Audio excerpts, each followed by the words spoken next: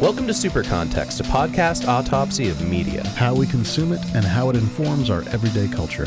I'm Christian Sager, a writer and a designer. And I'm Charlie Bennett, a librarian and a radio raconteur. Each episode is us trying to understand the entertainment world that we all live in. Just a little bit better. Today's episode is about Hyperion by Dan Simmons. This 1989 science fiction novel is acclaimed for its unique structure, references, and style. But we take a closer look at how it interrogates our expectations of genre to explore a complex host of themes. And then we reduce it to ice cream. You can follow along with show notes at patreon.com/supercontext, where you can leave us a comment or write us an email, supercontextpodcast@gmail.com. We'd love to hear what you thought of this novel, and do you want to see it made into a television show? Chris, you wouldn't believe the amount of time I spent trying to understand a definition of science fiction 3 or 4 years ago. It went on and on and on. It was in meetings, it was in memos, it was in focus groups. We were trying to figure out a collection development policy at the library for the science fiction collection. Yeah, I was going to say, because you work at an institution that is renowned for its archive of original science fiction and fantasy pulp novels. That's right. Shout out to the late and beloved Bud Foote. And one of the things that came out of that work, or that research into the genre of science fiction, was a kind of split conclusion. And it's the two conclusions you would expect, and they are simultaneously true. No one knows what the fuck science fiction is. They know it when they see it, but they can't really explain it. Okay. And there is a way to very carefully create a checklist to build a rubric that decides if something is science fiction or not. Do you think collection development librarians actually do this, or do they just go with their gut? Well, the Library of Congress has a collection development policy in which they try to parse fantasy and science fiction. And it is hilarious. I would like to read you a quote from their definition of fantasy, which is going to knock your socks off because you're never going to have thought of it this way ever before. Okay, you ready? Hit me. Yeah. Fantasy usually requires a willing suspension of disbelief. That's it? That is a direct quote from the Library of Congress collection development policy. Okay, yeah. But then they follow through. They say often fantasy adapts, reworks, or provides an alternate telling to myth or folk tales. They involve alternate realities or alternate universes, rely on a displacement of time or space, and make use of elements of the horrific, supernatural, paranormal, or the occult. Okay. The alternate reality and alternate universe thing does a hell of a lot of heavy lifting, doesn't it? Well, sort of. I'm trying to think of like projects that like run the line between fantasy and sci-fi, and the first thing that comes to mind, and I said this to you off air in relation to today's episode, is Star Wars. Star Wars seems like sci-fi, but a lot of people say no, it's actually a fantasy western. Yeah, it was given the name space opera. So by these rules, it doesn't seem like it is a fantasy by the Library of Congress's rules. Right. Science fiction gets a lot more check marks, and I just want to breeze through these. It's interesting. It's more of a intent kind of criteria as opposed to a quality, because it says science fiction is usually speculative, assumes change as a given, projects a storyline into the future or into a alternate reality, explores a problem in technology, culture, or philosophy, presents an atmosphere of scientific credibility regardless of the reality, which is my favorite quality there. Presents an atmosphere of scientific credibility regardless of the reality, i.e. bullshits better about how the world works. Okay, that's what you think that means? Yes. So we're going to back out here. Okay. The reason why you're saying this is because you discovered something about yourself reading Dan Simmons' Hyperion. And I was reminded of something, yeah. You don't like hard science fiction. Well, it turns out I don't like anything I used to like. See, I don't know necessarily that I think the statement presents an atmosphere of scientific credibility regardless of the reality means soft science fiction. Oh, I don't think that even means soft science fiction. I'm saying that if you very carefully explain the biology and cosmology of Middle Earth, right? Yeah. Does it make it science fiction? If there is a Hobbit scientist with beakers and who says they've figured out the equations that run the world, what does that mean? If you can say the faster than light drive works on a quantum interceptor, right? Or what's the flux capacitor? That's scientific credibility regardless of reality. It's bullshit is what I read there. And then they have a little a subset. They say not all science fiction takes place in the future, involves space travel, describes technology beyond current reality, or deals with alien cultures, but those are common elements. So this is an interesting distinction. I don't think the creators of science fiction and fantasy would agree with these. So it's interesting to see how the catalogers of these books are looking at them differently. It's like an assessment of a car crash. Right? Instead of an assessment. This is an actuary's checklist. Yeah. Instead of asking about destinations, it's more like, well, what happened that made this thing stop? And the only reason that I allowed myself to fall down this rabbit hole of genres is because in the research, a lot of discussion of what the genre of this novel is and whether Dan Simmons should be pigeonholed in a genre or, what he thinks of genre kind of came out. And also, I had the same reaction to Hyperion as I do to The Lord of the Rings. Yeah. And you would think Lord of the Rings would be pretty firmly established in the fantasy category. Totally. And yet, for both of them, I had a strong, soporific admiration of both. I just kept, grinding to a halt. These well-written books are like quicksand for me. I cannot fucking read them. The thing that stands out to me the most out of this Library of Congress distinction is that they claim that science fiction explores problems in technology, culture, and philosophy beyond their current states, but fantasy does not. And I think that's odd. I think the definition of a problem in technology, culture, and philosophy is what's at hand there. Yeah. Yeah. Okay. Well, based on this, though, and based on what everybody else calls it, Dan Simmons' Hyperion certainly seems to be science fiction. Oh, yeah. It's totally a fantasy science fiction. I'm sorry. A science fictional fantasy. Yeah. This is our last co-producer topic. It comes to us from producer Chris Marlton. Thank you, Chris. And it is a 1989 science fiction novel that was written by an American writer named Dan Simmons. This is the first in a series, which is often the case with science fiction and fantasy novels.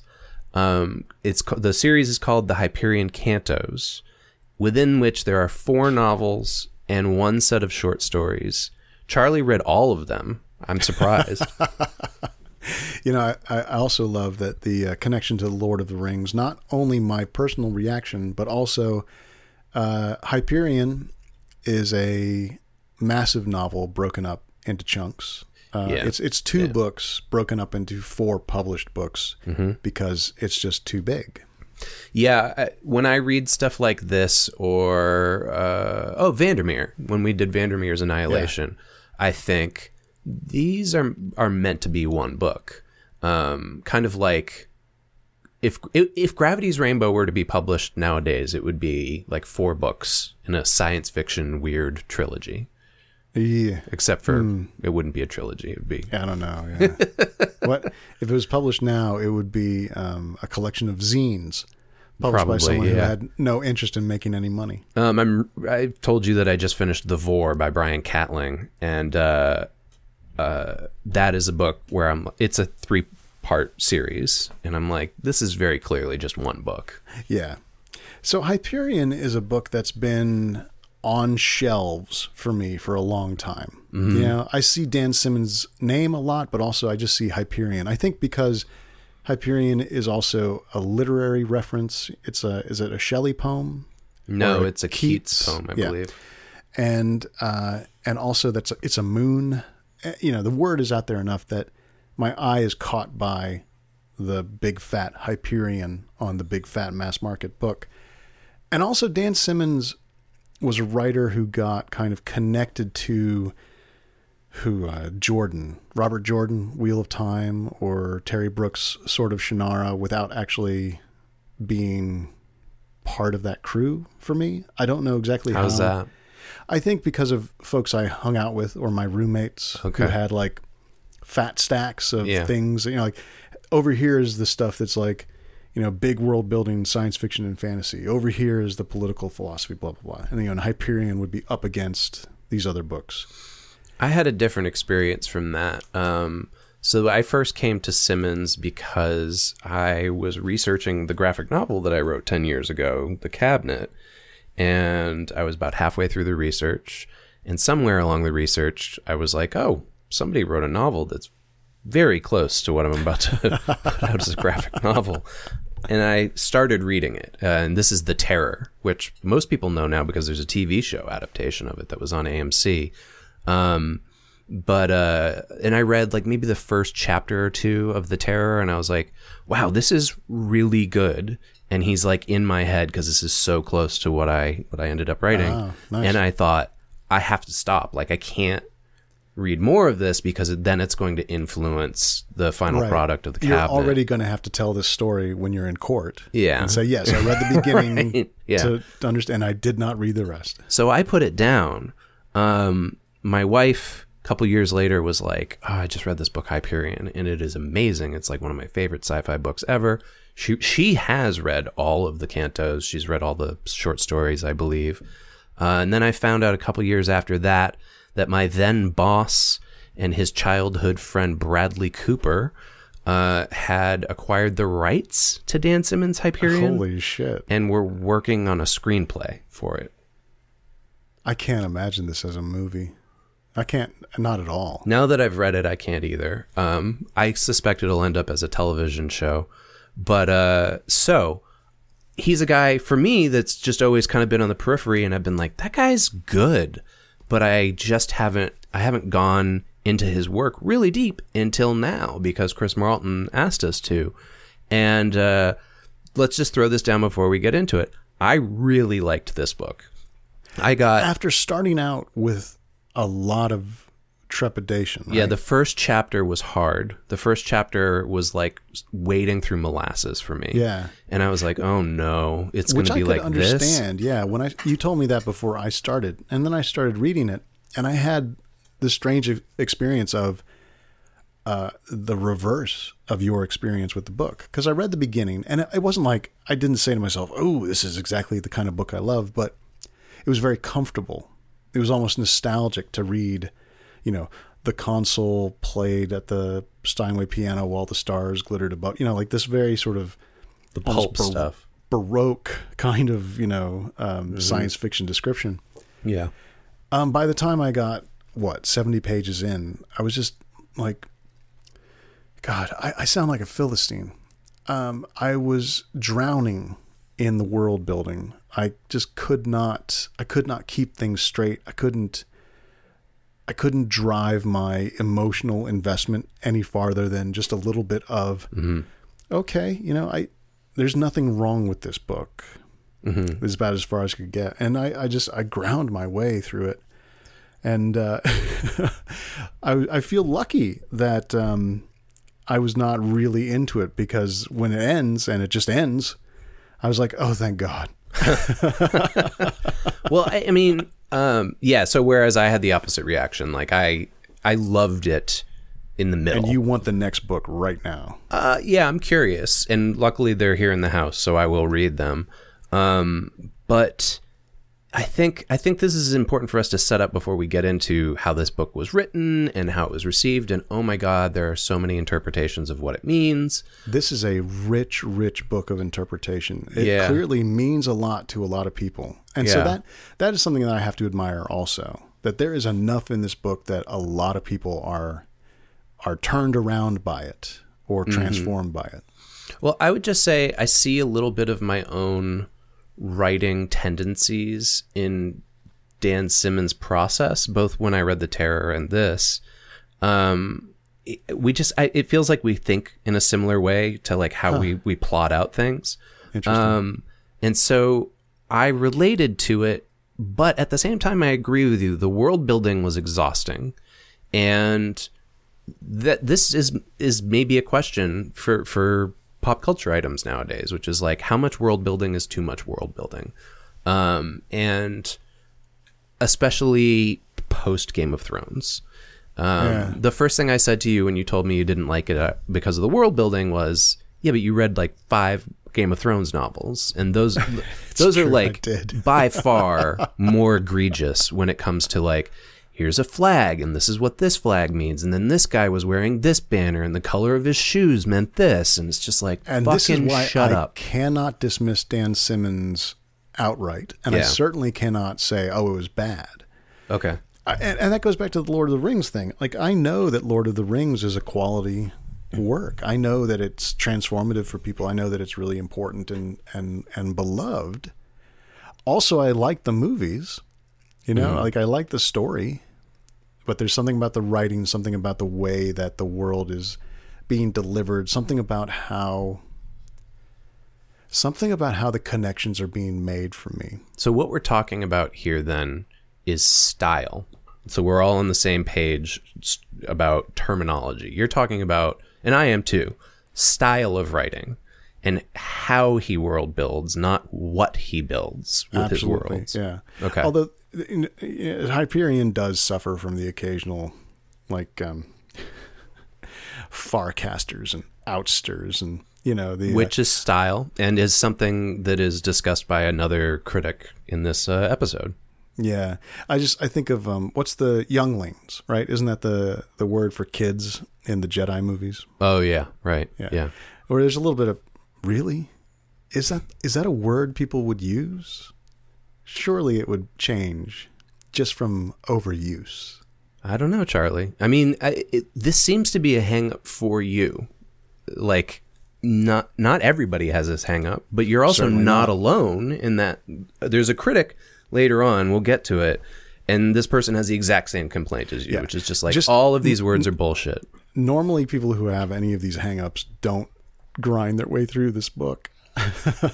So let's get into it. Dan Simmons, he's an American author. He's known for writing Hyperion and the books that followed it. The Terror, as I mentioned. He also, I think this was his first novel, was The Song of Kali. He goes all over the place genre-wise. Which is it's called a horror novel, isn't it? Yeah, and The Terror is a horror novel.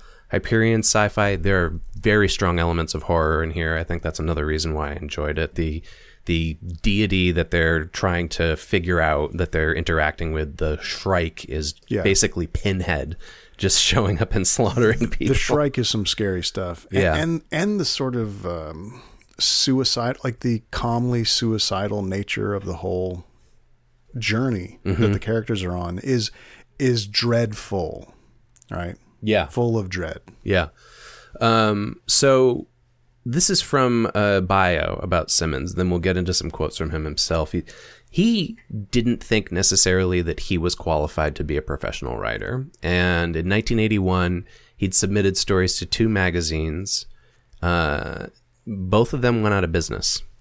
And so those never happened. After they accepted stories. After they accepted his stories. He killed 2 magazines, man. He had several years worth of rejection slips from other magazines. And he thought, you know what, maybe I should just stop doing this. So he told his wife, he said, I'm going to do one last thing. I'm going to go to this Colorado Mountain College Writers Conference. And we'll see how that goes. And this is a guy in his early 30s. Yeah. All right, who's been working. This is not a young, struggling person. This is a career young writer. And he says, I'll go out there. If it doesn't work out, then we'll just consider this to be a hobby, and I will work harder on my teaching career. And he goes out there and he meets Harlan Ellison, of all people. And Harlan Ellison is like, I really like your work, and if you stop writing, I will, quote, rip your nose off. Because that's how Harlan Ellison talked. Mm-hmm. And then he said, look, I'll enter one of your short stories in this contest that's being run by Twilight Zone magazine. It wins the contest. It's this short story called The River Styx Runs Upstream, and that's published in 1982. And that basically gets the ball rolling for Simmons' career. He gets another short story published in Omni, then Song of Kali is published, and then on and then on. I believe this was the next thing that was published after that. So the problem is because he writes in all these different genres, publishers don't know what to do with him. He's not a brand you can sell. Yeah. And he's kind of fascinating to me because he's this incredible writer when you actually like sit down, you look at what he's doing, and like so much thought put into this work. But you don't hear a lot about him, probably because marketing departments don't know what to do with it. Yeah, he says, I write across genres, outside of genres, and in between. And he says that's why he's had multiple publishers in... so this would have been, what, at the sort of turn of the century, 2000-ish. In his 20 years of writing, he has had 5 publishers, is what a feature says. Yeah. Simmons goes on to say, publishers like to establish their writer on one slide. And when I read that, I think PowerPoint slide, like advertisement, but that's not what he's saying. He says, Then they want to grease that slide. It makes good business sense. It just doesn't appeal to the creative side of a writer. Mm-hmm. My current publisher, HarperCollins, has me under contract for 4 novels, 2 of them sci-fi and 2 difficult to categorize. They did, however, sensibly balk at my hard-boiled noir as hell homage to the Richard Stark, Donald Westlake novel Hard Case, so off I went in search of yet a new publisher. So yeah, he's written in all over the place. And Richard Stark is straight up heist. You know, all the Richard Stark novels with Parker in them are a betrayed robber kills and beats his way through the folks who betrayed him so he can get his money back. So we've got a guy who writes sci-fi, he writes horror, and he's writing crime novels as well. And it sounds, wait a minute, this sounds like Stephen King. But the sales weren't there, I think, for the marketing departments to try to figure out how to sell this stuff. Well, also, he didn't have like a set of 5 or 6 novels that like established the one genre. Like, we're going to sell you in this one. Yeah. You know, and I guess Simmons is not writing fast enough to have a trunk full of off-genre novels waiting to be tried out. I don't know. When I look at his bibliography, the dude's written a ton, but we'll find out. This seemed to be the number one quote to me that seems to define his approach to this stuff. He says, I'm drawn to the most interesting tropes and protocols that are available to a writer regardless of genre boundaries. He brings up Gravity's Rainbow. He says, is that a sci-fi novel? How come Borges didn't go to more world fantasy conventions? Because he was blind. Is Macbeth dark fantasy because of the witches or Hamlet horror? So Charlie's responding to all of these because he's responding to not liking the book. So in your mind, that means you don't like this man as a human being as well? No. I mostly am responding to, these are sort of condescending questions about these narratives as opposed to actual discussions of what does the genre signify. I think his point is that there's stuff that's considered literary that has sci-fi, horror, or fantasy or crime elements blended into it, and nobody thinks twice about that. Yeah, and so is that the question we should be asking? It's not. We should be asking, like, what is the thing beyond elements that make people consider one form of writing less important? You know, this is the stealth topic, right, for so many of our episodes. Why is some narrative, why are some books considered literary and some are considered trash or genre or pulp? Mm-hmm. He ends this big quote by saying, all sufficiently ambitious writers are cuckoos in the sense that they will lay their eggs in whatever nest offers the best chance for artistic survival. The absolute best writers transcend even the need for nests. That's a very interesting metaphor. Yeah, I don't know that I would have gone there with cuckoos and eggs, but I get what he's saying. And, I got to wonder if he's got some ornithology book somewhere in his background, because, the Shrike is this incredibly important, piece of Hyperion. Who knows with this guy? He's incredibly well researched. I mean, the stuff that he squeezes into these is remarkable. And he clearly does his homework ahead of time. Yeah. So to expand more on his sort of thinking about writing, because Dan Simmons clearly, like when you read the interviews or even just people's sort of assessments of how he writes and what's in his books, this is a literary minded man, a man of letters, putting his efforts to genres that are usually considered trashy. And he's thinking about that. He's not doing it and saying, I don't give a shit. He's saying, I don't know why people care. Mm-hmm. So here's him talking about Montaigne, a thinker who I only know, by name and reputation. So Montaigne's essays include something in which Zeno's disciples are sorted into two groups. Those he calls curious to learn things and those who care only for language. Okay. Which one of those would you fall into? I mean, this sounds like a hedge, but I think that I am curious and that I like language. I don't exactly know why that's the division. and the reason I wonder why that's a division is because this is not about like a personality test. This is about like what someone saw as like core human values. Yeah. But okay, let's let Simmons have his description. He says, most current casual readers fall into the first category, curious to learn things.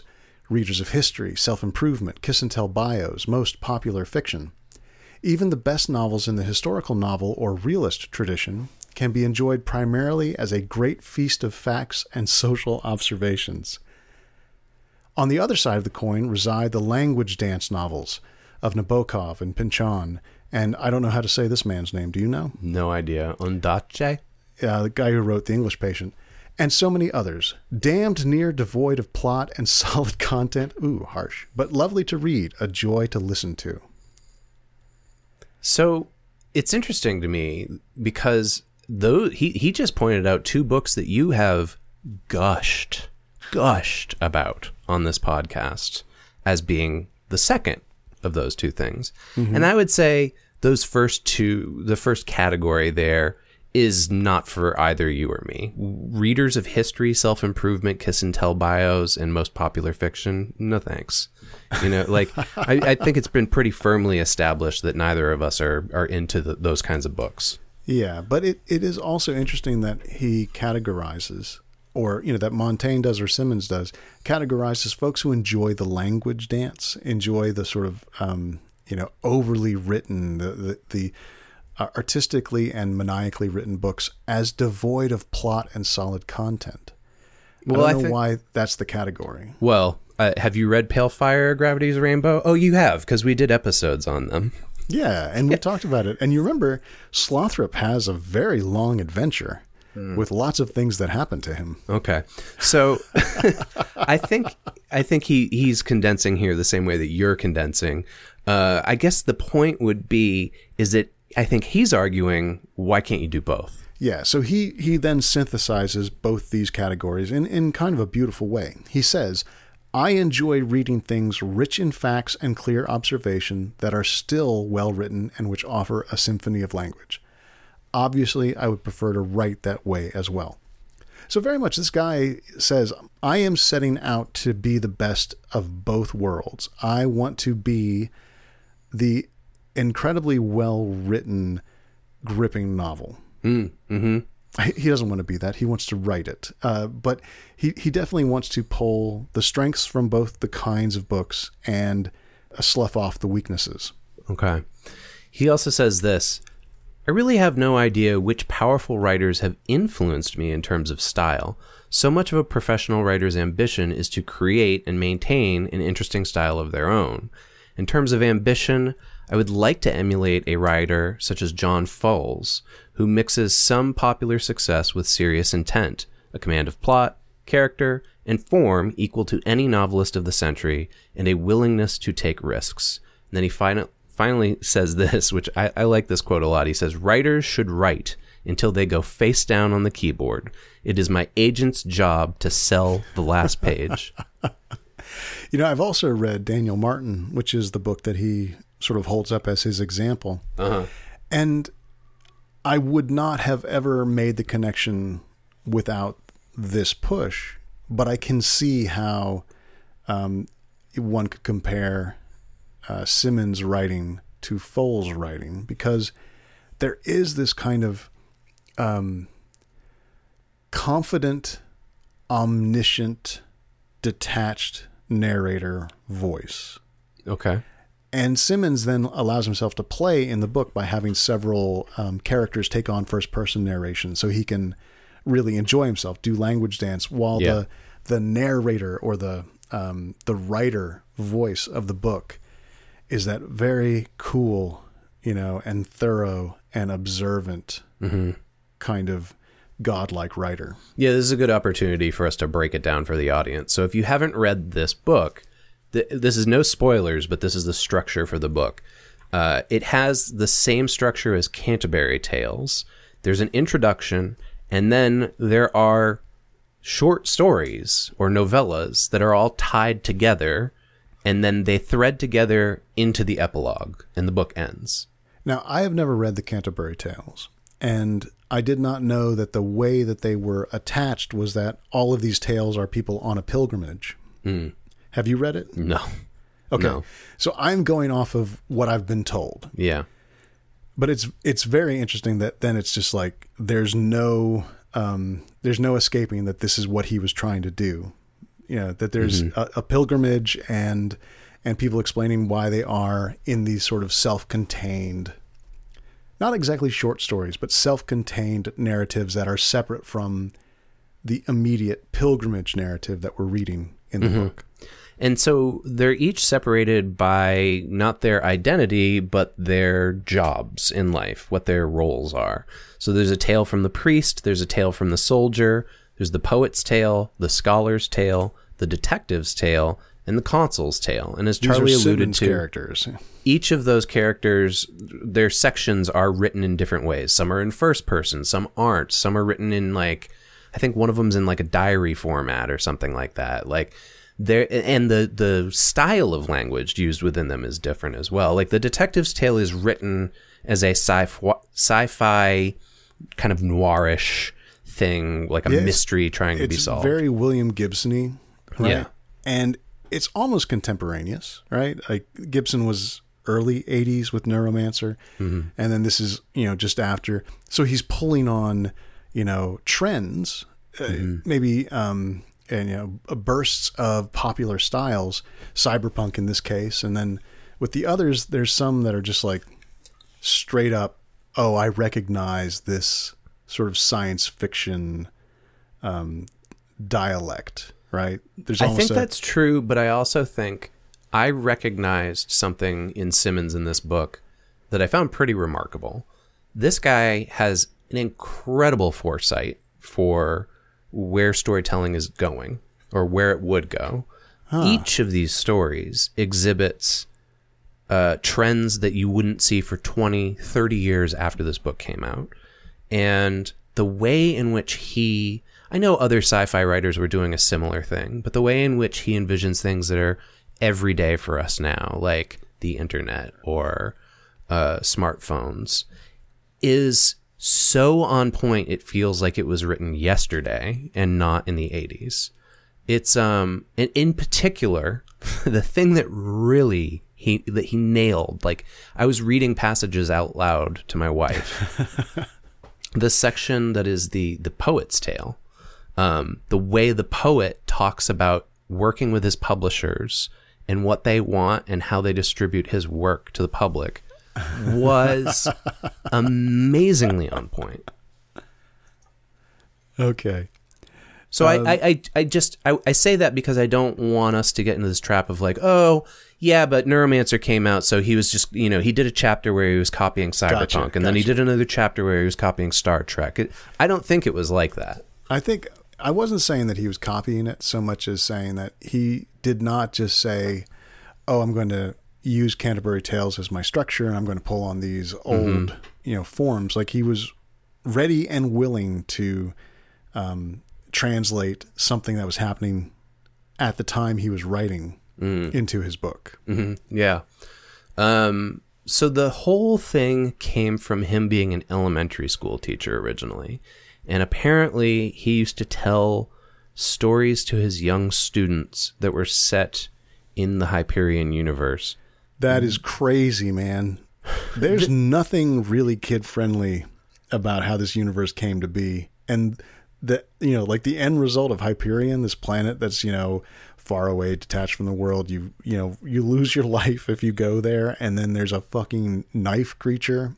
And again, another huge difference between you and me. My first thought was, how cool would it have been to have had a teacher who told us stories like this? I didn't have teachers who told me any stories, much less their own stories. Charlie goes to, oh, the children. Oh, wow. That is exactly what I sounded like, too, yeah. So, he's telling these Knife Shrike Hellraiser stories to his kids. Not his kids, other people's kids, Charlie's kids. Other children he's telling Hellraiser to. Eventually, when he gets these publishing deals, he says, oh, I'm gonna use this universe. This is gonna be like the backdrop for my project, right? Like, after he has his first novel, he's, now I'm gonna do like a thing. And this is published in 2 volumes, but they couldn't publish it in 2 volumes because those 2 volumes were too long. So they split them into 4 volumes. So yeah, let's say that again. So Hyperion and The Fall of Hyperion are the first 2 books of the series, and that's really one book novel. Yeah. And then Endymion, am I saying that right? Sure. Endymion, and something else. The Rise of Endymion. The Rise of Endymion is another novel. And he even points out, like, these are 2 stories that are distinctly different, spread out over 2 pairs of books. Yeah. So, again, like, this gets back to like what we were talking about how publishing divisions, right? Like, Gravity's Rainbow comes out in early 70s and a publisher's like, yeah, sure, we'll put this monster out. But by the 80s, they were like, nah, no, we won't. Well, now let's think about that a little bit more, though. Like, the Lord of the Rings trilogy is actually the book, The Lord of the Rings, and that was much earlier. And it got broken up for terms of length excuse me. Gravity's Rainbow, because it has that kind of, counterculture. Special upcoming literary writer, it was given a certain amount of, leeway that then Dan Simmons didn't get. I think, again, because of genre. I think it was like... that's exactly what I was going to say. It comes down to genre, right? So the assumption is that literary readers are willing to square off against a 1,000-page novel. And how could you break up a work of art? Right. We can definitely serialize this fucking fantasy bullshit, right? Right. Isn't that how they started? We'll just do it like they used to be. We'll just put it on pulp paper. Mm-hmm. So it's an interesting origin story for sure. He doesn't get a ton into his writing process. Like, there are some descriptions that I saw in the research that were just about like his workspace. Like, he has a carriage house that he works in, and that it's like, it's clean apparently and very orderly. He is a very classical sounding writer. Like, this is what all of the writers that I was reading when I was a kid would think of when they were talking about what writers made them want to be writers, someone who goes and writes after doing a ton of research. And, we made some jokes about it, but if he was telling these little stories, these little universe, building stories to kids in school and having to deal with whatever those questions were, he had already done a ton of of quality assurance and investigatory kind of work on his principles of this world before he got to this particular writing project. Yeah, that's a good point. Like, those kids would have they're probably like the harshest possible critics you could get. They would be like, but wait a minute. Yeah, I mean, critics, but then also, like, just if you're telling a story to a bunch of kids and you say, the Shrike, no one's going to say, I'm sure we'll find out more about the Shrike later, sir. You know, right. It's like, what's that? Why is that? So he gets into talking more about what his eventual goal is with these books and what he wants people to get out of them. And he says, I think the readers who know that literature can enjoy pursuing references like Canterbury Tales, or references like, apparently there's references to Huckleberry Finn in here. There are, we mentioned John Keats already. He said, I think the readers can enjoy that it'll deepen their experience, but it's not necessary. It's not a game of finding the literary references. And I tend to agree. Like, I read through this book and I was like, I don't know that this is Canterbury Tales. Right. Well, I thought of League of Extraordinary Gentlemen. Oh, interesting. That's just been on my mind recently. Mm-hmm. But, you know, I haven't read some of the works that are referenced in Alan Moore and Kevin O'Neill's. Oh, God. No one has. No one's read all of them. No one's read all of them. Not even more, I don't think. But that doesn't take away from my enjoyment of the story. You know, it might make it a little more shallow, or, you know, a little more surface, my enjoyment of it. If I'd never heard of Dr. Jekyll and Mr. Hyde, then I would have just been like, holy shit, what's this ape guy, you know? Mm-hmm, mm-hmm. But it wouldn't take away from the things that happen to the people in it. And this universe of Hyperion is so built that if you don't know that this reference just sort of, this is where it came from in literature, this little bit, it's not going to change the huge backdrop of this intensely thought out universe with, you know, it's hard to, this is where I fall into my sort of, it's admirably soporific or soporifically admirable, because I'm having a hard time coming up with examples, because I remember the experience of being like, oh wow, you know, this is really well thought out, you know, all these connections and this kind of deep history. Yeah. But I haven't retained much of it at all. Oh yeah. Okay. I don't know that I retained it, but while I was in the book, I finished it earlier than you too. I finished it about a month ago. And so it's like a memory for me now, rather than like being right in it. But I just remember as I was reading it feeling like, not only did he nail the world building, although I do agree it was a little bit much. Like, so, there were some times where I was like, I don't need to know the descriptions of these ships anymore, or these, you know, the flora and fauna on each planet. This is the food on the table and the flag on the horse. Yeah. But the way in which he was insightful about the present day while writing multiple short stories in different styles and different genres with different characters, and then pulled it all together, was very impressive to me. Yeah.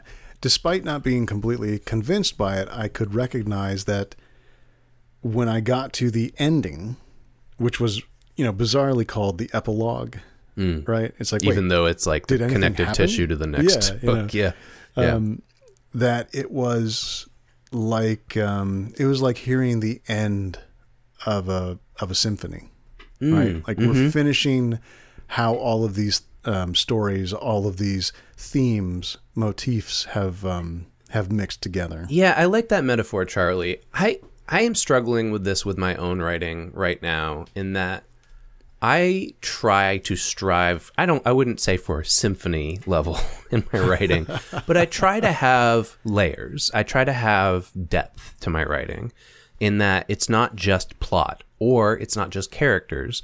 And I sent out a newsletter 2 months ago where I was basically bitching and moaning about this, that like nobody in present day culture knows how to discuss storytelling, because none of us are using the same terminology to talk about what we like or don't like within the story structure. And one of the things I left out of that newsletter is, I find in a lot of modern, both novels and comics that I read, most writers are not going for multi-layered things. They're just trying to get the thing out there. It's a TV show that is, it's going to be written and shot in a week and put out on the next Monday. That's what they're going for. And so I'm often disappointed when I pick something up and I'm like, oh, cool. Oh, this is just, I can only think of it in terms of depth. One is flat and one has like volume to it. And when I read this book, I was like you. I was like, there's some stuff about the story and about the style that I don't particularly like, but the fact that he actually tried to have this much depth to the story means more to me. Yeah. And let's go back to Simmons. He's answering in this big quote I'm about to read. He's answering a question kind of like, do you think science fiction tells us what's going to happen? And he says, no, I don't believe in prophecy. They're a story, a development of ideas. I'm very interested in the evolution of technology, and it's really the idea of artificial life which intrigues me more than just intelligence, a new evolving life form arising within our data sphere and coming into living relation with humanity. This is where Keats' theme resonates. Okay, so that's just the beginning part of this big chunk, but he's talking about being concerned with big ideas separate from the work, and allowing that big idea to sort of suck up both references to work that he's already experienced and giving him a reason to write his story. Yeah, I think when you go into it with those ideas as like anchor points, it makes the work richer. Yeah, and he says, as for the depiction of the Catholic Church, now I am not a Catholic, Chris, nor have I ever been interested in being a Catholic. I don't have the history or the tools to really understand what he was bringing religion-wise into this. Mm-hmm. But it was also very clear that there was a streak of investigating religion in the story. Mm-hmm. So he says it's not meant to be a prediction about the church. It's really about whatever happens whenever religion and power go hand in hand. I'm not anti-church by any means. What interests me is that human beings are almost always corrupted by the control they wield over other human beings. That situation has been especially tragic for religions. Now, this is an interesting moment for me because I remember being broken early on in like my quest to learn what being a novelist is like, being broken of the idea that you're going to set out to tell a moral about the world, that you're going to try and show how things happen. Yeah. No, there's definitely like two sides to this argument. Yeah. And the folks who are on one side very strongly are like, no, if you do that, if you set out to do that, it's going to be didactic and no one's going to want to read it. Whereas the other side is like, well, if you try to do this, it'll be a little bit more richer than this pap that you guys are writing. And that's Dan Simmons. The latter is Dan Simmons' sort of take on it. He is straight up saying, I'm interested in looking at how power corrupts, especially in religions. And there's a little bit of, oh, are you going to show us that in your work? But the thing is that he did, because he spent enough time imagining a history, right? 700 years of history from our present. I wonder how much John Gardner would hate this book. Oh, he would hate it all the way. Yeah. But it's kind of interesting, right? Because this is a book that is struggling with the idea of morality and ethics in storytelling. Yeah. And I don't think that Gardner would say this is an immoral book because it presents immoral things. I think he would say this is written all wrong. Right. Yeah. For Gardner, it was more about style. Even though his argument was all about morality, he couldn't get past how the sentence was structured. He wanted a profluent plot and not a lot of fucking around.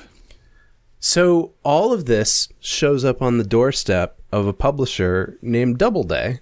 And I'm willing to guess that the people at Doubleday weren't thinking that far as John Gardner would have about the themes and the style of this book, but they liked it.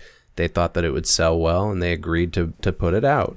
Now, anecdotally, Chris, I can say 1989 was definitely a time when this kind of book sold, because I was a, junior in high school, sophomore in high school, And these books were all over the place. These mass market paperbacks with a really like ornate painted, depiction of several different things from the book all at once. Let's hold on. Let's make a difference here. The trade, the actual physical product was everywhere. I wouldn't say I think you're conflating Dan Simmons with a lot of these other sci-fi fantasy writers that I totally am. Yeah. I don't know necessarily that he has as much in common with. Well, I'm thinking of Doubleday imagining, hey, look, here's another one of those. Okay. Right? Okay. Because again, they're not trying to sell Dan Simmons, right? Like this big fat book lands at Doubleday, and I'm going to get probably the time frame wrong, but some version of, holy shit, the Wheel of Time has really been kicking ass. Let's see if we can get in on this kind of series again. Wheel of Time's fantasy though, right? Yeah. Okay. But so's this kind of.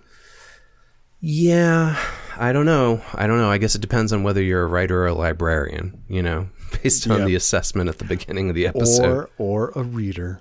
Yeah, or a reader.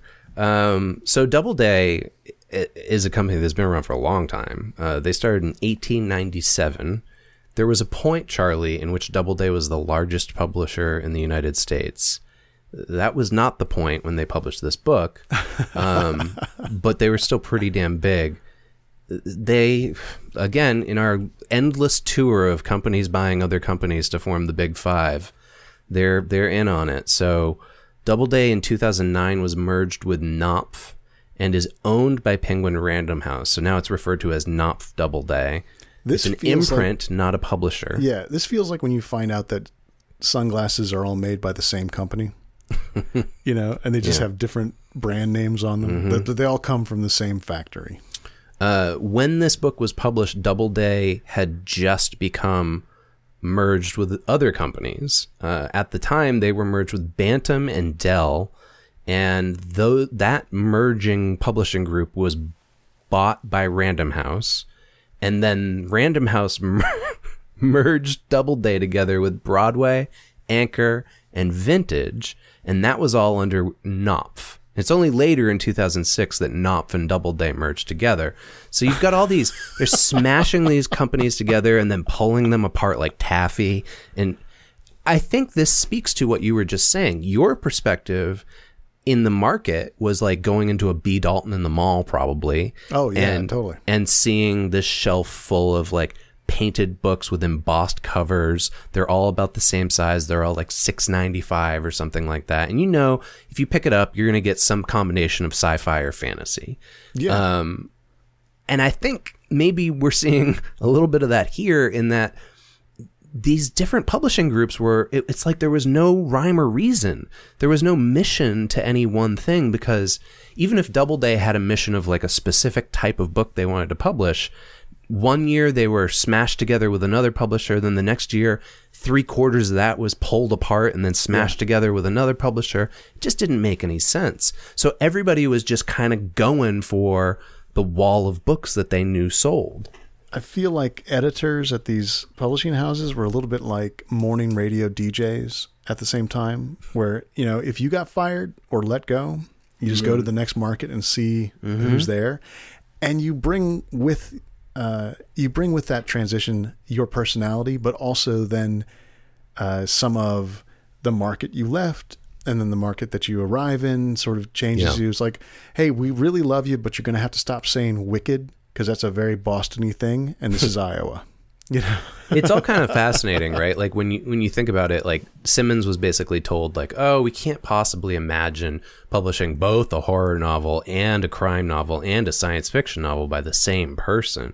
But in the meantime, like the businesses that own these companies are like mixing and matching everything. There's no actual like thought put into it other than what will garnish the most money. Oh, right. So it's actually, look, man, there's so much going on back here. I can't keep it straight. I don't even know who I work for anymore. Yeah. Will you please just write the same book They again? Probably don't. Right. Yeah. All right. Now that we've completely torn a new asshole into the publishing industry of the 1980s, oh yeah, let's they're take trembling a break. in fear. Chris, these Patreon spots seem more and more surreal to me as we head toward the end of our Super Context run. Yeah. Are you on the countdown of like, there's only 5 more Patreon spots to read, and therefore 500 names to be read? No, I love reading the names. I'm feeling less and less like I have to take it seriously. If I don't have to convince people to join our Patreon campaign at patreon.com/supercontext. Right. Yeah.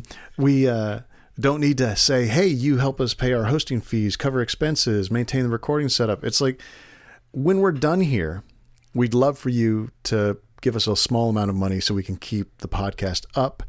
And if you do that, you can have whatever. Like, that's the really pitch. That's what it is at this point. Yeah. I mean, we have a Patreon that's running right now. It will run for another couple weeks after this airs. And then on May 1st of 2020, we are switching it so all patrons go to a $1 a month tier if they want to continue to support the show. That will solely be to keep the public RSS feed up and active and free so that other people can continue to discover the show. Now, you will still get a reward, and the reward will be a mini-sode every month where Charlie and I pop on and we talk to each other pretty casually, like most podcasts about pop culture, about like what we're watching and reading and consuming. And I think a big part of that, Chris, is just that I feel like many, if not all, of our Patreon supporters are friends of mine in some way now. Like, I know their name. I know personal details about a number of these folks because we've been connected on Patreon or Twitter.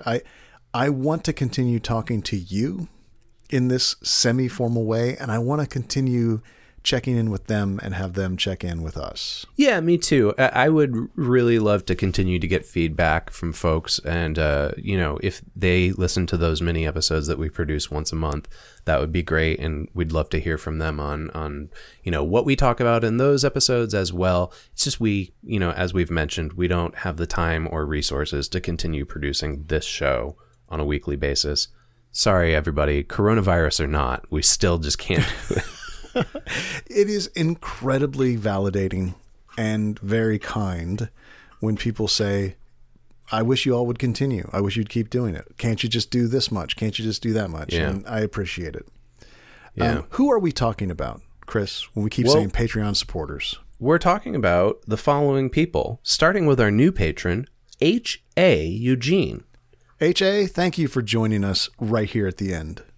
And thank you also to Alex Laird, Alice Florence, Ambrose Allen, Amit Doshi, Andy Riggs, B.B. Schwells, Bennett Callahan, Beth Barnett, Beth Gilmore, Billy Whitehouse, Bing Bong Man, Brandon Daniels, Brian Chovanich, Caroline Zoids, Chris Marlton, who is the co-producer for this episode, and Cliff Landis. And thank you, Coco, and Dave Jordan, Dave Wachter, Elijah Tilstra, Evan Mapstone, Fred Rasco, Ira James Udiskin, James McDonnell, Jason Another Nickname Puckett, Jim Taylor, Jess Staten, John Klima, John Pheasant, Joseph Aleo, Juan Patton, Junta/Cult, and Calvin Ellis for being a Patreon supporter.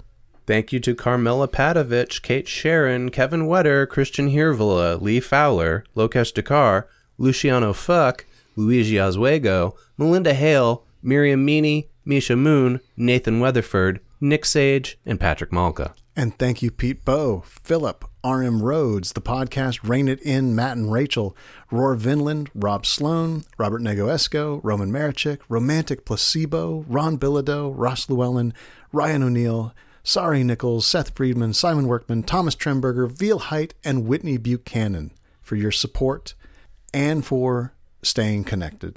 And hey, if you also want to throw a buck at us a month to help keep this show public and free for everybody, go ahead and visit us at patreon.com/supercontext. And we're back. Chris, this was a book that a lot of people liked, as we've said, but we have proof from the industry and the fans. Yeah, and I think we don't have numbers, but I think what we're looking at here from the industry is specifically the sci-fi industry, right? So it won the Hugo Award for the 1990 Best Novel. It won the Locust Award for Best Novel in 1990. And then it was nominated for the BSFA for Best Novel in 1991. The entire series is one of the most highly award-winning series in all of science fiction across all 4 books. They've earned him 3 Hugo nominations and 1 win, 2 Locus Awards, and a Nebula nomination. So sci-fi readers and creators and industry professionals love it. I don't know that that necessarily translates to people love it.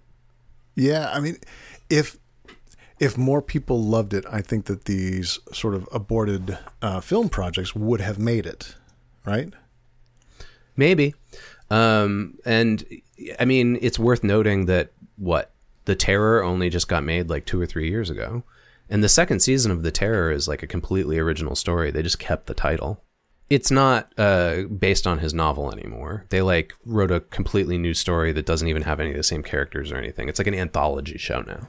Yeah, well, the people who read Hyperion in high school are just now getting to the kind of position of authority in media companies that they can swing stuff like this. Like, what? Hey, let's...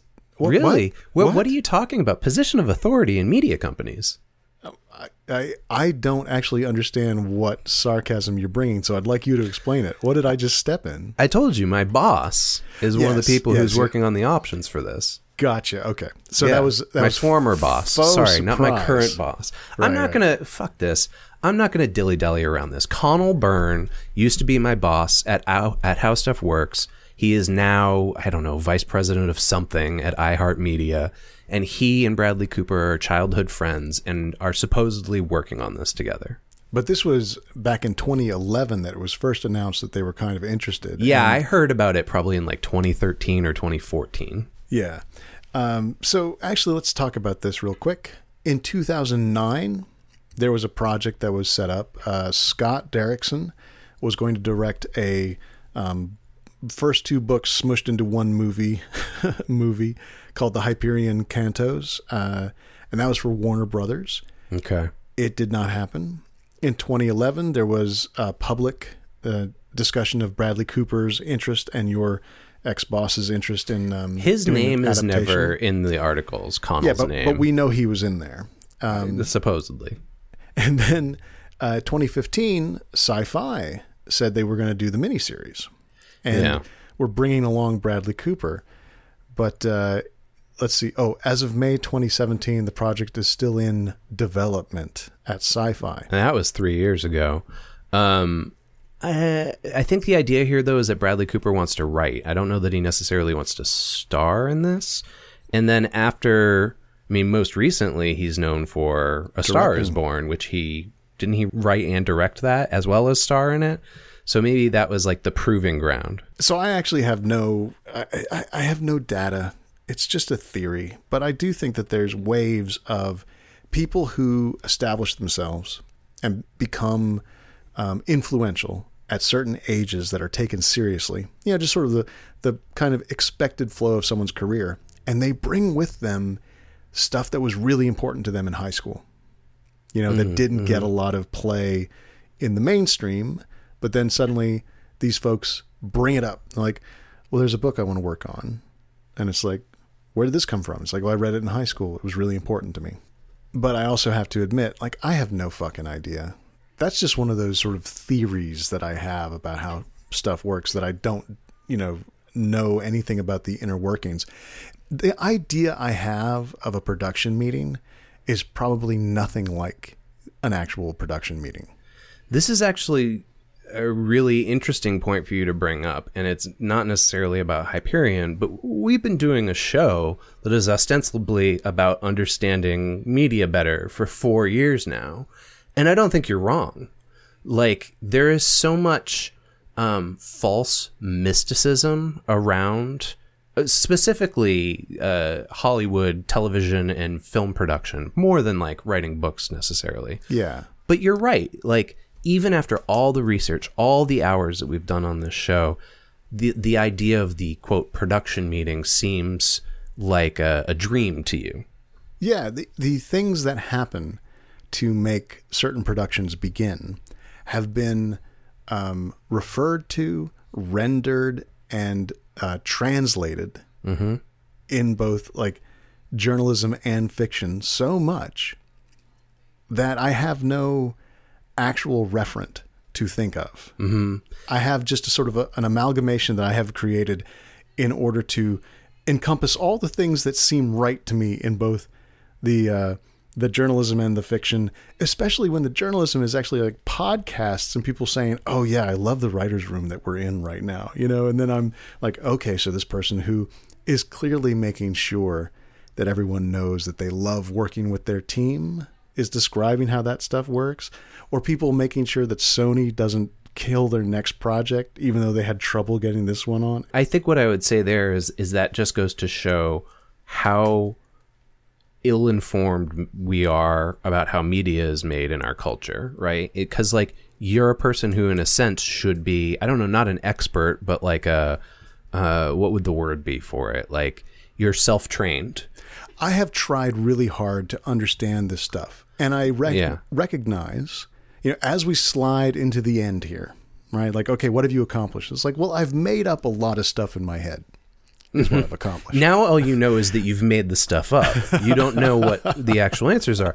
And so my point is that like the people who, the majority of people, 98, 99% of the people who consume this media have even more fantastic ideas in their heads of how these things are made, right? I always go back to our intro says just a little bit better, Chris. Right. And we have accomplished that. So let's segue into talking about how Dan Simmons represents humanity in all of its diverse facets. It's funny, like that does sound like a super sarcastic moment, but he does a really good job, I think. Yeah, you have it here. You listed, I think, perfectly. Each of the pilgrims in this book are a different class. Yeah. All right. So there's very different viewpoints, different ideologies present, and they do seem different. Like he has a good control of his voice so that the characters can have different voices. He explores diverse genders, ages, religions, and science fiction ethnicities.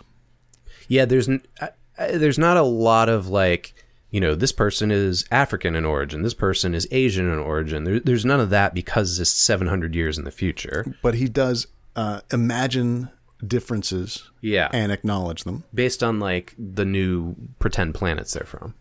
But then he does not talk about sexuality very much. He doesn't talk about diverse sexuality. There is occasionally like heterosexuality in here, but even when that shows up, it's almost done for sci-fi kink purposes, right? Like I'm thinking about the detective chapter, and how she falls in love with an artificial intelligence. Yeah. But it's not an exploration of sexuality and its potential diversity. And also, as we will get to in a little while, there's a certain like unacknowledged colonial recapitulation in the story. Mm-hmm. One of the things that I thought as I was reading it, and I didn't see this in the research for today, so maybe I'm wrong, is that he was purposely segmenting the chapters into units of society that are in positions of authority. So you've got the church, you've got the military, you've got the literary industrial complex, you've got education, higher education, and then you've got the detective's the one where it kind of falls apart because the detective is, I guess, police in a way. Well, I think it's technology there, actually. I think the more important piece to look at is how AI is applied and how it's treated. And then the console is the government. Yeah. So there's not work to refer to about this stuff, but it's a right down the middle of the road kind of, well done on your acknowledgement and observation of a varied human experience. But there's these particular gaps that seem very glaring looking back from, 30 years forward. You know what?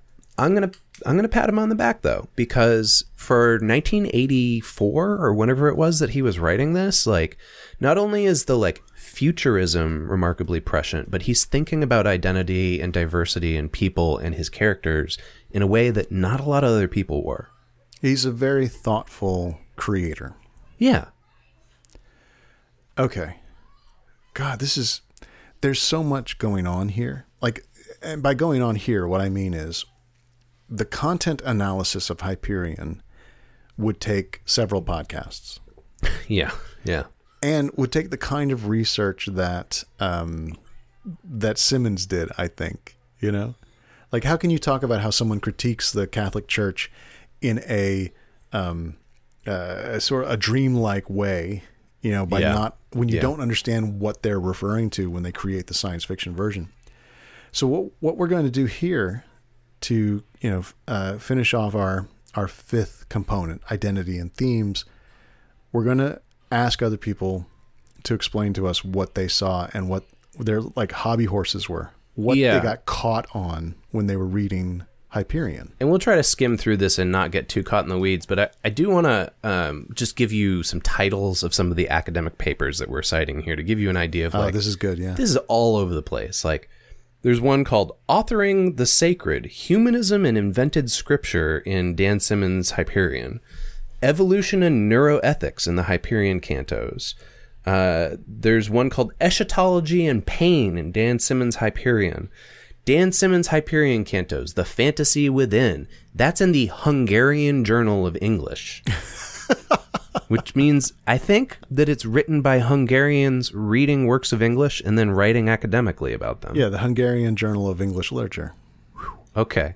So, there's a lot. And honestly, I barely scratched the surface, Charlie. Like, there was a point where I was like, oh my God, this well just keeps going further and further down.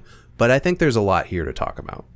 And it's important to acknowledge that the book is so rich that it is capable of taking on or being taken on by multiple academic frameworks.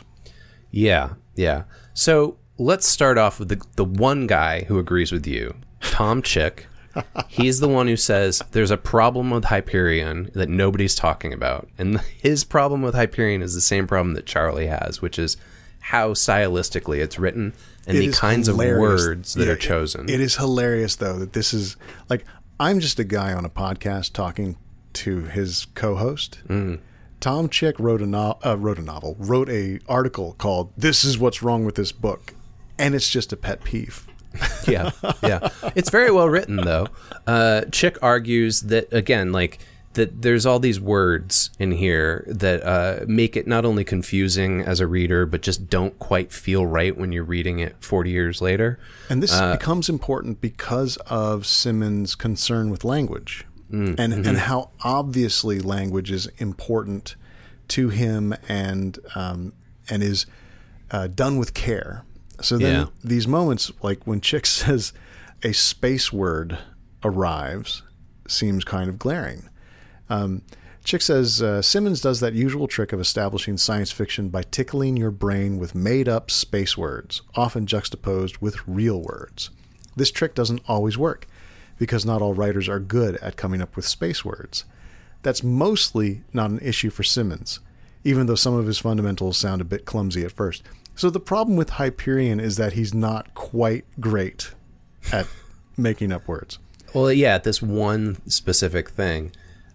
He does say, though, that some of the words that he complains about are exceptions to the rule. He said normally the language here is used frequently and with enough conviction that they stop sounding weird after 100 pages or so. They're also interspersed with much better sounding space words that are casually tossed around, but no less intriguing for it. He gets, I really like this complaint because of how it's worded. So Dan Simmons suggests the internet, like right at the moment that it was really coming into a consumer capable kind of communication system in America. But then he projects it forward 700 years into a real-time network that has it feeds information to tens of billions of data-hungry citizens and has evolved a form of autonomy and consciousness all its own. Not on servers, but separate, using AI in multiple places. So it's the internet. Mm-hmm. And then Chick says, what name does Simmons have for this? The all thing. I mean, sure, it works, Chick says. I get it. But it sounds like a Bowie lyric instead of the developed idea it actually is. It's one of a handful of Simmons' made-up words that snags my eye on the way to my brain. World Web is another one. It's a casualty of timing because Hyperion was published the same year the World Wide Web was given its name. But don't you think that both you and Chick have the advantage of sneering at these words decades after he knew what the actual things would be? They're funny in retrospect because... I'm not sneering at those words. Oh. It's more like... I'm not going to get any of these right, so I'm going to have to go into the book. Okay, so under duress, I cannot come up with a great example, but here is a sentence from the second or third page. A force space task force was immediately dispatched from Parvati to evacuate the hegemony citizens on Hyperion before the time tombs open. Their time debt will be a little more than 3 Hyperion years. When I first encounter that, there's a bit of a feeling of like, oh God, okay, Jesus, you know? Mm-hmm. And part of it comes from things like force space, right? Which to me just sounds like something that you would find in slang, a more easily said, a less elocution heavy phrase. Do you know I what get mean? you, but what I'm thinking is that after I finished the book, I know exactly what that sentence means now in a way that I didn't when I was on that page of the book. And it's, that, yes. in a lot of ways, operates the same way something like, say, Gravity's Rainbow or Pale Fire would operate, in that by the time you've finished the whole project, it offers new insights into the beginning of the project. I don't know if that was Simmons' intention or not. He just drops you in. He doesn't take time to hold your hand and explain to you what all of these things mean. And that's what's frustrating, I think. And yeah, the names aren't great, but are they ever in science fiction? No. And it's funny, like my offhand comment, you know, sort of to have fun and sort of like just a feeling I have is given this weird weight because someone wrote a fucking article about it. Right. You have a friend out there. Yeah, because Hyperion is that compelling and that important to enough people that this particular, like, this nervous tick of Simmons caught this guy's eye enough to write, here's the problem. Here's the one problem. Here's the thing I don't like about this amazing book. He goes on to say, Simmons objectively recreates the white European version of history as the discovery and exploration of a world that's been populated by dumb savages. Okay, right turn, dude. What just happened? Yeah, so now he's jumped from style to talking about theme here. And he says, he's talking about the people who populate the planet Hyperion, are depicted as stupid, violent, incurious, and superstitious. Hyperion, the book, demonstrates all these things to be true and not value judgments. So there is like some interesting idea. You mentioned this earlier, like how he approaches colonialism. So this is actually... There's somewhat of a like white savior thing going on, even though the actual characters aren't white in this. So Tom Chick is tricking us with his first thing that's wrong with Hyperion. He's like, hey, there's a stylistic thing that's a problem. And then suddenly he's like, and then here is a failure of understanding. Or here is a uncomfortable way of relating a particular historical tragedy. Yeah, he goes on, he says, I understand the enormity of colonialism. I have the utmost respect for First Nations, and I find the approach here in Dan Simmons' book fascinating. It teaches me a lot to hear stories that explain unfamiliar perspectives in subversive ways. There's a tendency to romanticize primitive cultures. It's often at the expense of actually understanding those cultures. There's also a tendency to demonize Europeans, and it's often at the expense of understanding why native populations were wiped out. So he's basically saying, like, Simmons is bringing to this what I am looking for from a book about the diversity of perspectives about the issue of colonialism, because he's making it complex. It's not a 2D thing. It's not, I don't know, Last of the Mohicans. Yeah. And what a weird juxtaposition to then say some of the poetry of the prescient understandings of technology threw me off. Mm-hmm. You know, it's a rhetorical trick that I don't quite get, but I imagine it's done some kind of number on me. Well, let's skip to the next article then, which is by Brendan Shea.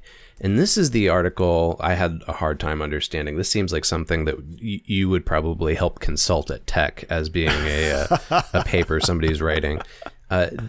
Shea says, I use sci-fi scenarios in Dan Simmons' Hyperion books to explore a cluster of issues related to the evolutionary history and neural bases of human moral cognition and the moral desirability of improving our ability to make moral decisions by techniques of neuroengineering. So let's use some more from the article to try and expand on that. Sure. The author says, I'll be exploring the extent to which human moral norms are the product of our unique evolutionary heritage, and to what extent we could reasonably expect intelligent beings with different evolutionary pasts to share them. So let's stop for a second there.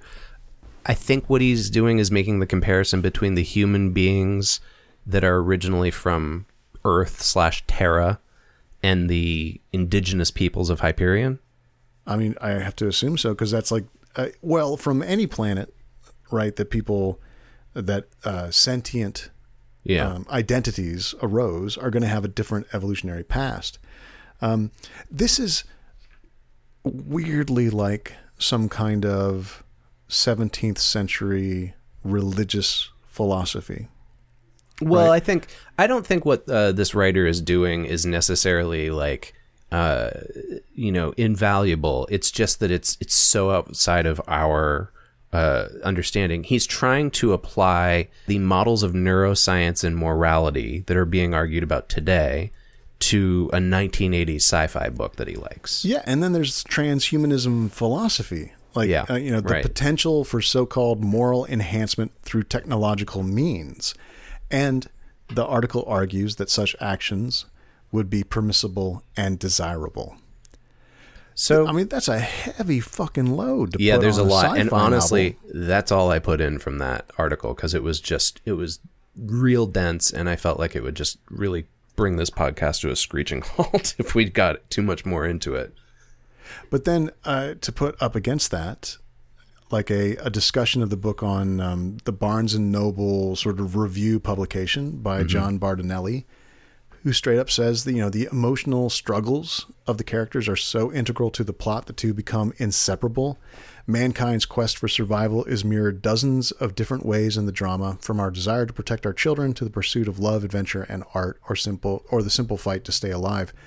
It is like as direct a human story as one could imagine, even amidst the time monster and space travel. So, like, it doesn't only appeal to academics or to people who are trying to dig deep and find the thing. Like, it's popularly enjoyable. Joe Walton at Tor.com in their review talks about the Canterbury Tales structure to the story again and breaks down why they think that's important. And they say Hyperion expects that you're going to be able to fit everything together, that you're going to get all the science fiction references, you're going to put all the future histories together on the fly, and that you're also going to know what Hrothgar's mead hall was.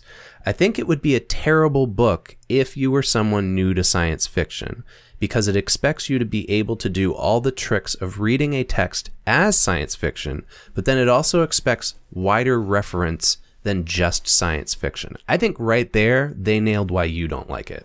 Maybe. But do you think that this is an argument against what Bardinelli just said? That, it's the emotional struggles are clear enough and human enough that everyone can be invested? Or do you think that this is like a complementary sort of discussion of the book? So I'm going to try not to harp on my thing again about narrative and elements, but I will just say that I think we're talking about different elements to the story here. Bardinelli is talking about character and plot. Walton is talking about style. He is, but in particular, he's saying that it expects you to be able to do all the tricks of reading a text as science fiction, but a wide reference. Like, there is a sort of implied like loss if you don't have those skills. The idea is that, so Walton is saying you're going to miss out on the stuff that Bardinelli is talking about if you don't have the stylistic skills. But going Simmons into this. himself and Bardinelli both say that's wrong, I think. Mm-hmm. So that's why I'm saying, like, does this feel complimentary, or does it feel like a no, you have to know how to read it? I think they're like, all these people are doing what most academics do when they're analyzing a text, and they're zooming in really tight on one specific thing. And when you pull them all out, they could all be part of a larger argument together. Yeah. And if there's anything to the sort of the super context part of this, it's that this book has it creates multiple reactions. And people imagine the reading experience to have different requirements. James H. Thrall goes on to say that the whole thing, this is another part of the book that I sort of forgot. The whole thing is actually supposed to be one big poem that's written by the character that's called the poet. And he is a misanthropic poet that relates to sacred history of events that lead to the inhabited worlds, humanity itself, and a critical juncture. In these works, questions of source, artistry, and the function and effects of language themselves mingle as readers ponder what is sacred about the sacred text. So it's like they're saying there's like a metatextual thing going on here. I think I might have misunderstood you.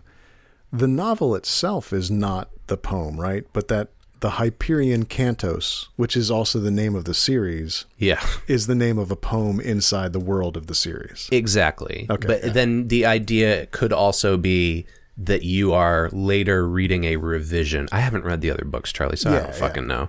But like, the poet is basically like at one point, hey, so I started writing this thing. It's the most important thing I've ever written. And whoopsie, by accident, me writing this kind of brought this weird Hellraiser deity to life, and everything that I imagined is now coming true. And on top of that, then the writer calls, Dan Simmons calls his set of books by the same name as the poem that he references, which is totally like, it can't be just a casual like throwaway naming. Right, it has to have some significance looking at the rest of the books. Especially with relation to Keats, I think. But like, my knowledge of Keats really is only what I learned from it in this novel. I'm not particularly well versed in Keats or, honestly, most poetry. Right. It's funny. So here's this book that references all of these poets, I think romantic poets. I probably got that wrong. And then Chaucer, like medieval literature, but at the end, the cultural reference that takes us to the end of the book is a kind of cheeky, slow reveal that they're all singing "We're Off to See the Wizard." Mm-hmm. Yeah. But it ends with a pop culture reference that's relevant to the time that it's written in. Yeah, someone remembers 700 years after. They all remember it. They all know the lyrics. Right. It's kind of fascinating. This song has made its way through history. It's as memorable as some... actually, there is nothing I can think of that's 700 years old that we all have a cultural memory of. I'm sure there's got to be something. Probably like, I don't know, the Lord's Prayer? Huh. Oh, maybe.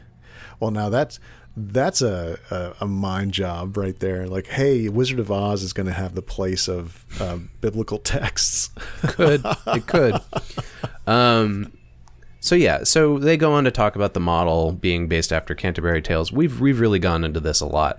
I think that that's admirable, but I don't know that that's necessarily diving too deep into the themes and why this book is important to people. It's just the structure that he hangs the book on. Yeah, I mean, the book itself is explicitly, like, in the headings of the text, referencing a very old text. And then that's like the thing that then gets you in the place where you're going to start noticing, oh, this sounds like Romeo and Juliet. Oh, this is, references from Keats. This seems like a thing that I read about in my English class, blah, blah, blah. And then it's like the literary equivalent of Family Guy. Holy shit. I wonder if it is, actually. I mean, Family Guy is just like, as soon as you have a chance for a reference, throw it in, right? That's been my experience watching it, yeah. Yeah. Do you feel like Simmons did that? No. Okay. that was a joke, not at Simmons' expense, at Family Guy's expense. I am a man, Chris, sitting before you who has never seen an episode of The Family Guy. Really? You've never seen any of those shows that he's created? Like any of the... What's that guy's name? Any of his cartoons? Todd McFarlane. It's Seth MacFarlane, that guy, yeah. Let's see. So Family Guy and American Dad, right? And then the new one's called The Orville. I think there's one more that we're missing, but yeah. So no, I haven't seen any of them. All right. Well, I've seen like 1 or 2 episodes of each. I've never seen an Orville episode. I saw them in the original Graining is what I saw them in. I'm not a fan. Anyways, Jay Garcia continues to write about Hyperion and says that actually it's a study, and that the study is all about the final fate of the individuals and about humanity in terms of human, scientific, and secular systems under the cover of mysticism and religion. Now, when I read this quote, it caught me because it gave me a sense of why possibly I felt like I was reading it wrong or like I was getting the wrong thing out of it. Mm-hmm. Because if this is correct, right, then it's almost like the book is not meant to be read as a story that you're trying to figure out, so much as it's a book that is meant to trigger in you sort of your own reflection on, humanity in terms of human scientific and secular systems. Yeah, it specifically says that it's about eschatology, and that while it seems like it's about eschatology from a religious perspective, it's actually from a secular perspective. Now, just in case there's someone who's listening who doesn't know what that is, you should define it as quickly as possible. Let me pull it up, because the way I say it is probably going to sound like something from an Avengers movie. Eschatology is the part of theology that's concerned with death, judgment, and the final destiny of the soul and humankind. So I think what this person, Garcia's argument is that Simmons' work here in Hyperion is eschatology, but it's not based on theology, it's based on secularism. Yeah, it's pulled out of any religion that we know here. It's giving us although I gotta say, the whole Tree of Pain and its potential to be just a sort of Matrix style rendered experience that's actually hallucinatory just sounds like someone trying to explore the idea of what hell actually is. Yeah, possibly. I mean, I tend to wonder if we read the other 3 books, if these questions would be answered for us. I think we should hit this one more time. This book ends before anything happens, in the sense that it's a pilgrimage to a planet where they're going to meet a horrific being who is going to kill 6 of them and answer the prayer of the 7th. And it ends when they start walking towards wherever they're going to find this thing. So having done the research, I understand that it is one book split into 2. However, I'm not saying I do think it's wrong. Pretty elegantly rendered, in that if those other books were never published, I think this sits on its own pretty well. Absolutely. You could say, I don't think it actually matters. I've learned so much about these people. It doesn't matter what happens, but it still does end before a set of lives are concluded. It's about the journey and not the destination. So Garcia finishes off by saying, this is the conclusion of the argument about it being secular. I recommend that you go read their article, which we'll have links and citations to on our landing page. But Garcia says, the pilgrims of the story each secularize the eschatological nature of the fall of humankind by having the ruling God systematically replaced by ruling laws, natural laws, and universal laws, so that science displaces God and usurps his authority. Now, Chris, I like to go looking at popular reviews, especially on Goodreads of books I'm reading. Yeah. And I especially like to read the bad reviews, the 1 stars. Of course you would with this one. And there were a few folks who were very vocally pissed off at the book and declared it to be anti-Christian, which threw me. I wasn't really sure what was going on. Yeah, I didn't get that at all. Yeah, but, I'm sure somebody listening to this podcast can consider it anti-Christian. Well, I think here's the work to get you to it being an anti-Christian text. I don't think that Garcia is calling it that, but if you were to say, this book is all about replacing God with science, replacing God with natural laws, then you could say it is a attack on religion. I think that you have to work to get there. I see what you're saying. I think that argument, if people are making it, is reductive because they're connecting a claim to data without having any warrant in between that makes any sense, like that draws a line between them. And I think the evidence we have for that is way back up in the beginning of the episode when we were talking about Simmons and his approach to writing this. He specifically said, I'm not anti-religion. I'm far from it. The stuff that I wrote about the Catholic Church is just me imagining if you took this thing to its logical conclusion 700 years in the future, what would it look like? Yeah. But there is a lot of surface religious connotation to all these things that I think can totally, if not confuse, then focus a reader's intentions on the wrong ball. Yeah. I don't know, man. I have very little patience for that kind of stuff, honestly, because usually it's directed at stories that don't deserve it. Like, take Philip Pullman and his Dark Materials books. Man, people do rake him over the coals, but isn't he also vocally atheist? He is not. Yeah, so that's a different example than this. My experience reading those books was that he wasn't like beating you over the head with how bad religion was. It was more like, again, like a complex interrogation of what these elements mean together. Yeah. Hey, listen, I read a review of the movie Mandy recently where someone said it's anti-Christian and so I won't watch it. Well, it totally is anti-Christian. Anytime you have two chainsaws in a fight together in a movie, that is the opposite of what Jesus would want. Sounds right to me. Okay. There is so much exploration of the Hyperion universe and what it allows people to think about. Like a writer who goes by W.A. Senior says that it will come as no surprise to his readers that the Chaucerian framework of the novel Hyperion initiates and formulates Simmons' intent to use sundry kinds of tales, narrators, and narrative structures in developing the complex and contradictory arc of the first two Hyperion novels, an armature that persists throughout his oeuvre. That hurts my head. This is a declaration of metafictional intent on Simmons' part. If I'm correct, I think this is it is. This is the article that's all about whether it's fantasy or not. Right, and I which think brings also, us right around full circle to the Library of Congress. And the point of the article often is, well, you don't know, and that's what he meant, and that's why he did it. They say things like this. They say Simmons invokes and employs many of the staple elements of fantasy in these books to challenge readers' genre expectations through a literary osmosis that reveals figures, tropes, conventions as being science fiction and fantasy or fantastic elements concomitantly. Well, here you go, Chris. And let me answer it with this.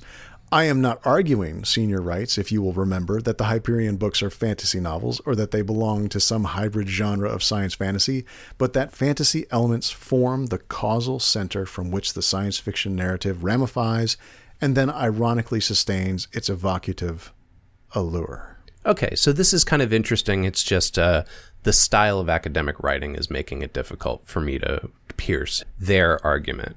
So, for instance, it sounds like they're saying, hey, this is labeled as science fiction when you go to the library, but actually there's some fantasy stuff in here too, and that's what's so great about it is it's like if you go back to the Library of Congress's genre definitions, it's doing both things at the same time, man. Whoa. You found a quote from Simmons himself that is like a response to this, or sort of an okay, I'll talk about it, to this kind of article.